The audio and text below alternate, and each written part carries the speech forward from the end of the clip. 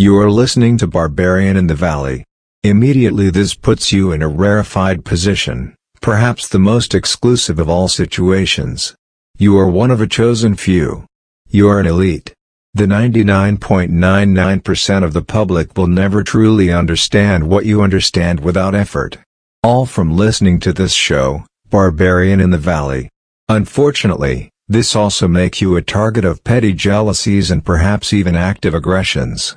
Please visit barbarianinthevalley.com website to sign up for a full security team to assess and analyze your personal safety vulnerabilities. All listeners can use the coupon code DAVOSPLATINUM to access instant savings.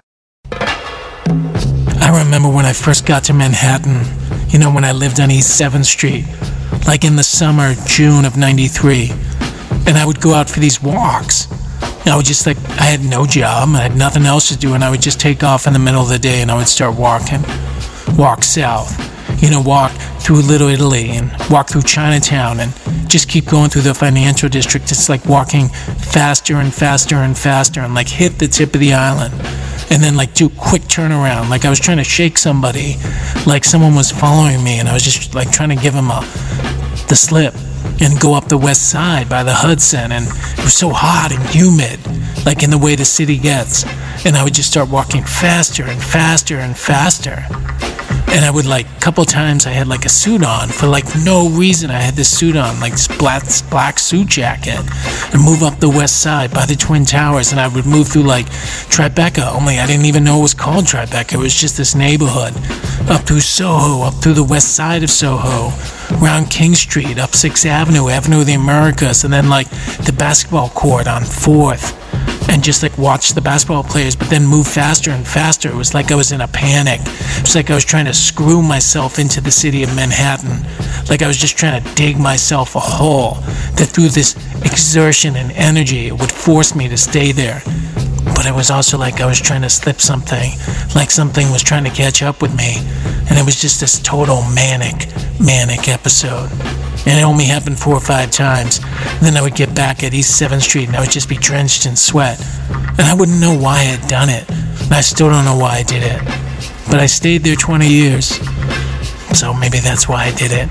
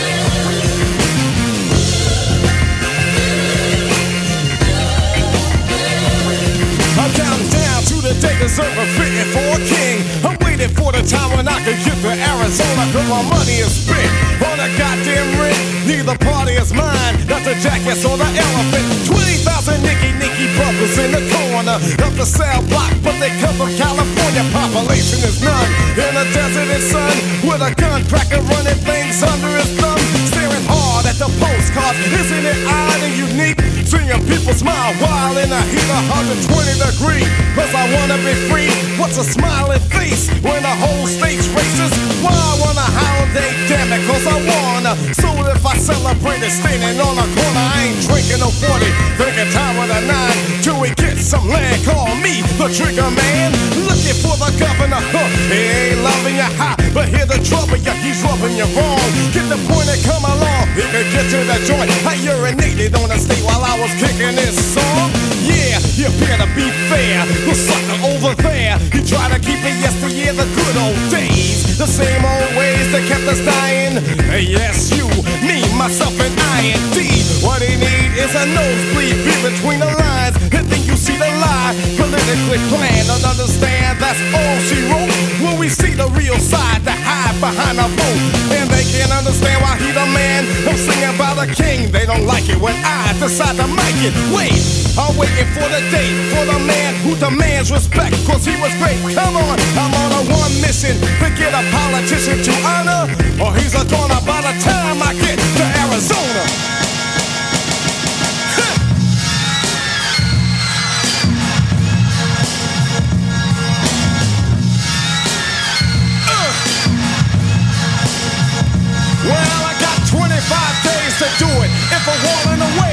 watch me go through it, cause I gotta do what I gotta do.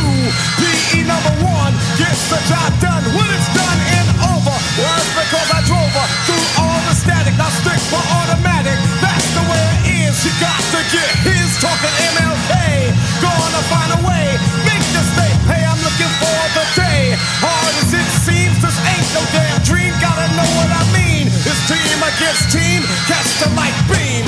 So I pray every day I do and pray try to make looking for culture, I got my not people to make pushing and shaking the structure, bringing down the Babylon. Here in the circle to make it hard for the brown. The hard boulevard, I need it now, more than ever now. Who's sitting on my freedom oppressor? People beater, a piece of the pick. We picked a piece of the land we're serving now. Reparation, a piece of the nation, damn, we got the nerve. Another nigga they saying classify, we want too much. My people plus the nine is mine, don't think I even double dutch. Here's a brother, my attitude is hit, I'm hang 'em high. I'm blowing up the 90s, started ticking in 86. When I'm flying, get a mind, better start fearing while we singing now. There will be the day we know who's down and who will go, go, go, go, go. By the time I get to Arizona, by the time I get to Arizona, by the time I get to Arizona.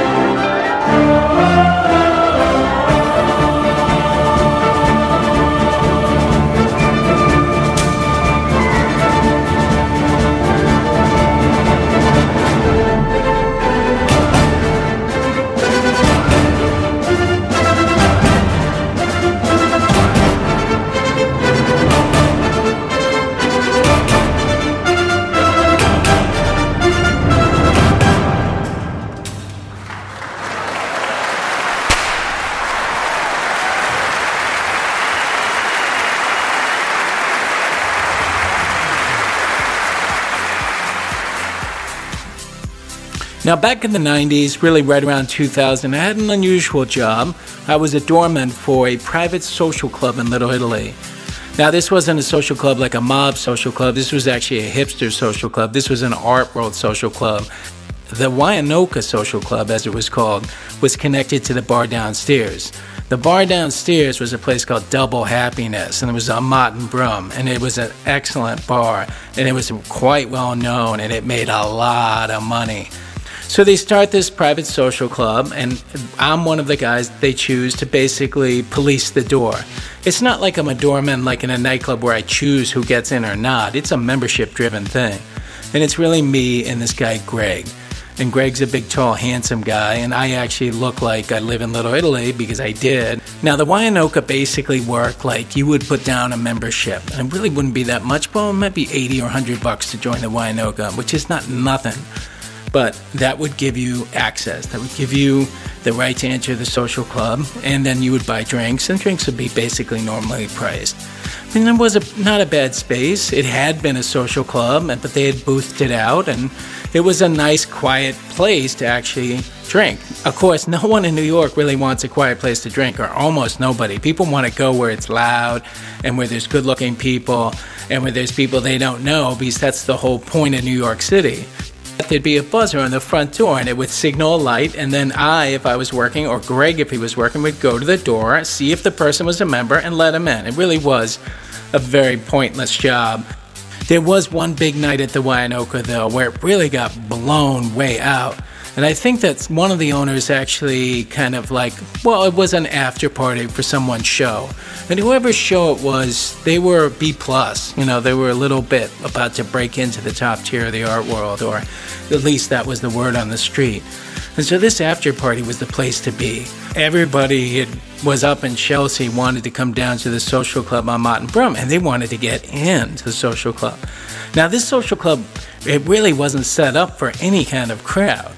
It wasn't laid out correctly for a big crowd. It really was laid out to be a quiet, sleepy social club. The other problem was there were two entrances to this place. So I'm a door guy, and I'm working one entrance, and then there's this entrance that's kind of like it's much like an emergency exit entrance that people can push and let people in the other side. Now, most nights this is not a problem because there's 7 or 8 people in there or whatever, maybe 14, 15, but I know everyone. It's basically everyone I've been hanging out with for years. But that night, there was just like no stopping it. And of course, the music's really loud, right? And the place just gets so jammed up so fast. And I think John Curran is there, and John Curran was a big painter at that moment, and he's got his coterie of people. And finally, that vision of the Studio 54 thing is coming true, only it's totally awful. Probably just like Studio 54 was totally awful. I'm out front with this guy who I kind of half know. He seemed like a totally decent guy, and he is just begging to get into the club. Now, at that point, I couldn't let anyone in, right? And I had been told by everybody not to let anyone in. I'd been told by the owners not to let anyone in. There's this woman, Haley, who I'd been friends with for years. She's the only one working that night. I can still see her. She's so small. She couldn't have been more than 110 pounds. She wasn't over 5 feet. And she's just riding this crowd with trying to feed them drinks as fast as possible. She's looking totally overwhelmed. And let me tell you, she never forgave me for that night. Like, we never had any kind of friendship. Meanwhile, I got this guy out front who's begging me, because he's got to be into this club because there's an art dealer in there and he's got to make this connection, and that they've decided that they're going to meet down there. And if this guy doesn't meet his connection, if he doesn't meet his dealer, then his whole life is evaporating in front of his eyes. And here I am, Norm, this guy he knows, and he can't even get in the social club. But worse still, you got the owners coming out and grabbing people and just pulling them in, making me look like a total yo-yo. People are coming in through the emergency exit in the back, and then someone gets pushed at the back. And we got this really bad crowd there, the Leo Koenig crowd, which I ended up hanging out with years later. Loud and rude, and it is just a sour night. And then we go back to the 16 people a night, and then the thing slowly withers and dies. But you know that thing with Haley? And the fact that she blamed me, I've thought about that over the years. It's kind of stuck in my mind. And I think about the owners pulling people in, and I think about that back exit, but then I think about Haley, and I can still see her just getting just swamped by the crowd. And I kind of think, you know what? She was right. Somehow, and I'm not sure how, I was to blame for that.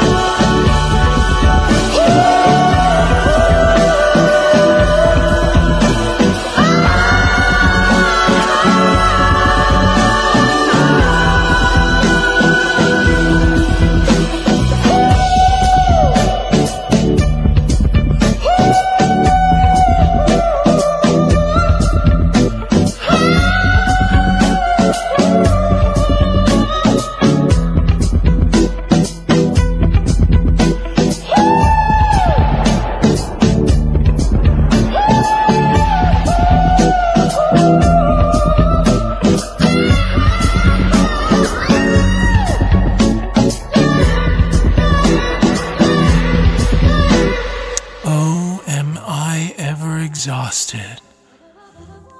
I have never been this tired in my life. I am vibrating with fatigue.